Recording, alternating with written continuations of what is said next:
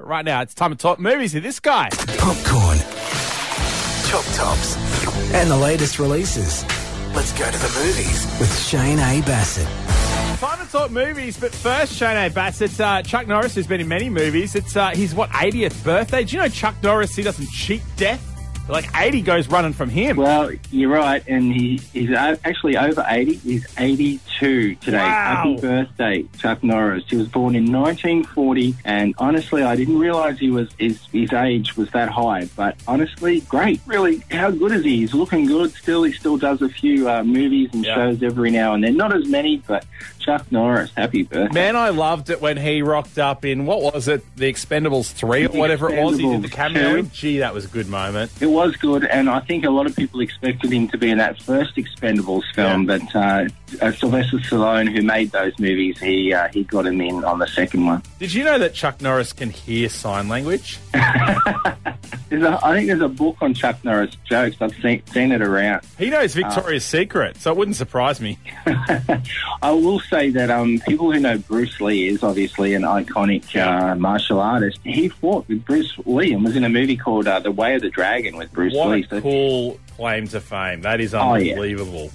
Oh, yeah. There's so many great movies that he's done. I really wanted to say happy birthday, Chuck Norris. Now, speaking of movies, it's a little bit of a quieter week. As we know, The Batman came out last week, so it's absolutely dominating the box offices. But there is a few new things, especially on streaming services this week. Yeah, The Batman is massive. It's smashing it at the box office critically and just people going to see it, which is great. I want to recommend a movie called The Desperate Hour. It's on Paramount Plus. If you have Paramount Plus, it's an exclusive. It stars Naomi Watts. It's a short film, runs for around 80 minutes, and it does not stop. It's excellent. It's about her character dropping off her child at school. She's having a day off work, and she decides, right, I'm going to go for a jog. She's jogging out in the wilderness. She gets an alert on her phone saying that the small town she lives in is in immediate lockdown. There's a state of emergency. She doesn't know what's going on. So the whole film, we're following her on the phone running back to the school, which isn't close. And it's great. There's a lot happening. Things happen to her along the way. And if there's anything people can relate to in 2021 and 2022, it's lockdowns. It taps into that a little bit, yes. Yeah, right. Naomi Watts is brilliant. I love her anyway. So how many buckets of popcorn are you giving The Desperate Hour, and is it one for the whole family? Definitely not one for the whole family. It is an adult thriller, and it is solid. I'm going to give it 4 buckets out of 5 popcorns.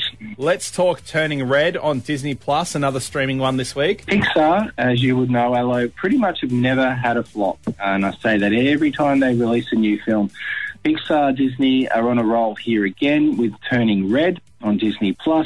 It is a comedy, I guess, family film about a little girl whose parents haven't told her yet, but when she turns 13, she's going to turn into a giant rampaging red panda every time she gets mad. Now, think Inside Out. That's what it reminded me of, this one. It's an obscure storyline, but they stretch it out, and it's very funny, emotional, and it's Disney. I mean, they just are on a roll as well. So definitely one for the whole family. How many buckets of popcorn are you giving Turning Red? Yeah, kids and families can watch this together. They'll get a really big laugh out of it. Turning Red is also a 4 out of 5 buckets. Movie analyst Shane A. Bassett, thank you so much for your time this week. And in honour of Chuck Norris's birthday, did you know that when he was born, he actually drove his own mum home from the hospital? Yeah, I was waiting for one more joke. Thanks, mate. See ya. The flu has to get Chuck Norris shots once a year. That's great. Chuck Norris boosters. Right now joined by the one and only Trevor Long from EFTM.com. Trev, rumours of Apple doing a bit of an unveiling this week. Not just rumours, mate. It's official. We just don't know what the bloody hell it's going to be. That's the challenge with Apple events, is they tell you when they are, and this will be some ungodly hour tomorrow morning, but they don't tell us what it's going to be. So we have to rely on the worldwide Apple rumour mill, which is pretty darn accurate, I'll be honest. Yeah. And we expect new iPads, new Macs, but most importantly, a new iPhone. Now, for those people that bought the iPhone 13 3 or 4 months ago, don't stress, this is not their flagship phone for the year. That will still come out in probably September, October. This will be we think, the replacement of the iPhone SE. Now, the last SE was revealed 2 years ago in April 2020. We expect the new model to have 5G, which is the big standout feature of mobile phones these days. I just don't know whether it'll still have the Touch ID, that home button, or whether it'll be a Face ID kind of phone. So it'll be fascinating to see, but I guarantee it'll be under $1,000 because that's the important kind of part of the SE, is that it sits at the bottom of the entry level of the iPhone range. I was going to say the SE is the cheaper one, right? Yeah, I mean, look, I remember when the last one came out, it was the body of an iPhone 6 with the guts of an iPhone 11. So this will either be the body of an iPhone 6 with the guts of an iPhone 13, or it'll be the body of an iPhone 10 with the guts of an iPhone 13. So we'll wait and see what that is tomorrow. Either way, they're all still pretty good phones, so... Absolutely. Let's talk about Aldi. Mate, this is a great deal. I've got to tell you, take time off, do whatever you got to do, get in the queue, because Aldi have a robot vacuum tomorrow that is the best they've ever sold. $399. They've done these before, but this one is a new model. Yeah. They're basically made for Aldi.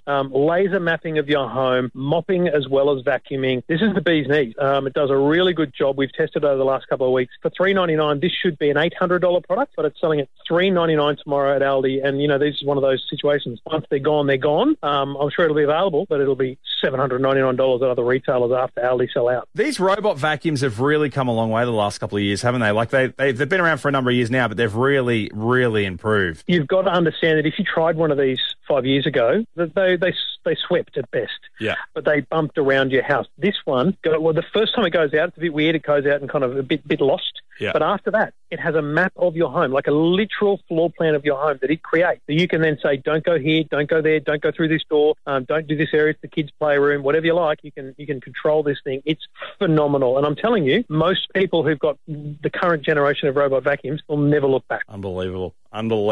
Now, I'm with Boost Mobile. Please tell me I can get 5G. Huge news. I had someone on the weekend send me a message with a screenshot of their phone on Boost running 5G. Now, that's unprecedented because Telstra, Optus and Vodafone are the only companies with 5G at the moment. So it says to me that they're testing it. So I don't know that it'll be available until mid-year, but you have got 5G coming on Boost Mobile. So that's a big deal for people because Boost is the full Telstra network, but it's also affordable plans. So getting 5G on affordable plans, that's exactly what Boost love to deliver. So it'll be huge when it happens. So stand by and keep an eye out on your phone. You might just get the odd 5G while they're testing, mate. I can't wait till 5G is unlocked on my phone, and then I'm going to tether it through my computer and do a bit of a ping test and see what sort of speeds I can get on 5G, because 4G is pretty good. I reckon 5G is going to be even better. Exactly. That's the plan. That's what it's meant to be. It's just a matter of what do you need it for, Arlo? Like, think about that. What do you need it for? That's my only concern with 5G right now. Yeah. Trevor Long, thank you so much for your time this morning. Where can we check out all this information in more depth? All the details are at EFTM.com. Joined by the one and only MP Dougal Saunders on the phone. He's here, there and everywhere. You're in Sydney last week. Are you in Dubbo today? Where are you, Dougs? Hello, mate. Well, right now I'm actually at Orange at the DPI headquarters here in Orange, where they've got their emergency set up for all of the floods happening in the northern parts of New South Wales. So I came here last night just to spend a bit of time with the team and see how we're supporting people up north, but was in Dubbo and Mudgee on the weekend with some amazing things happening, including the opening of the Western Cancer Centre, as in the official opening. It's been running and treating people now for a few months, but joined Mark Colton, who was one of the original people who put his hand up to try and get this funded and happening. Yeah.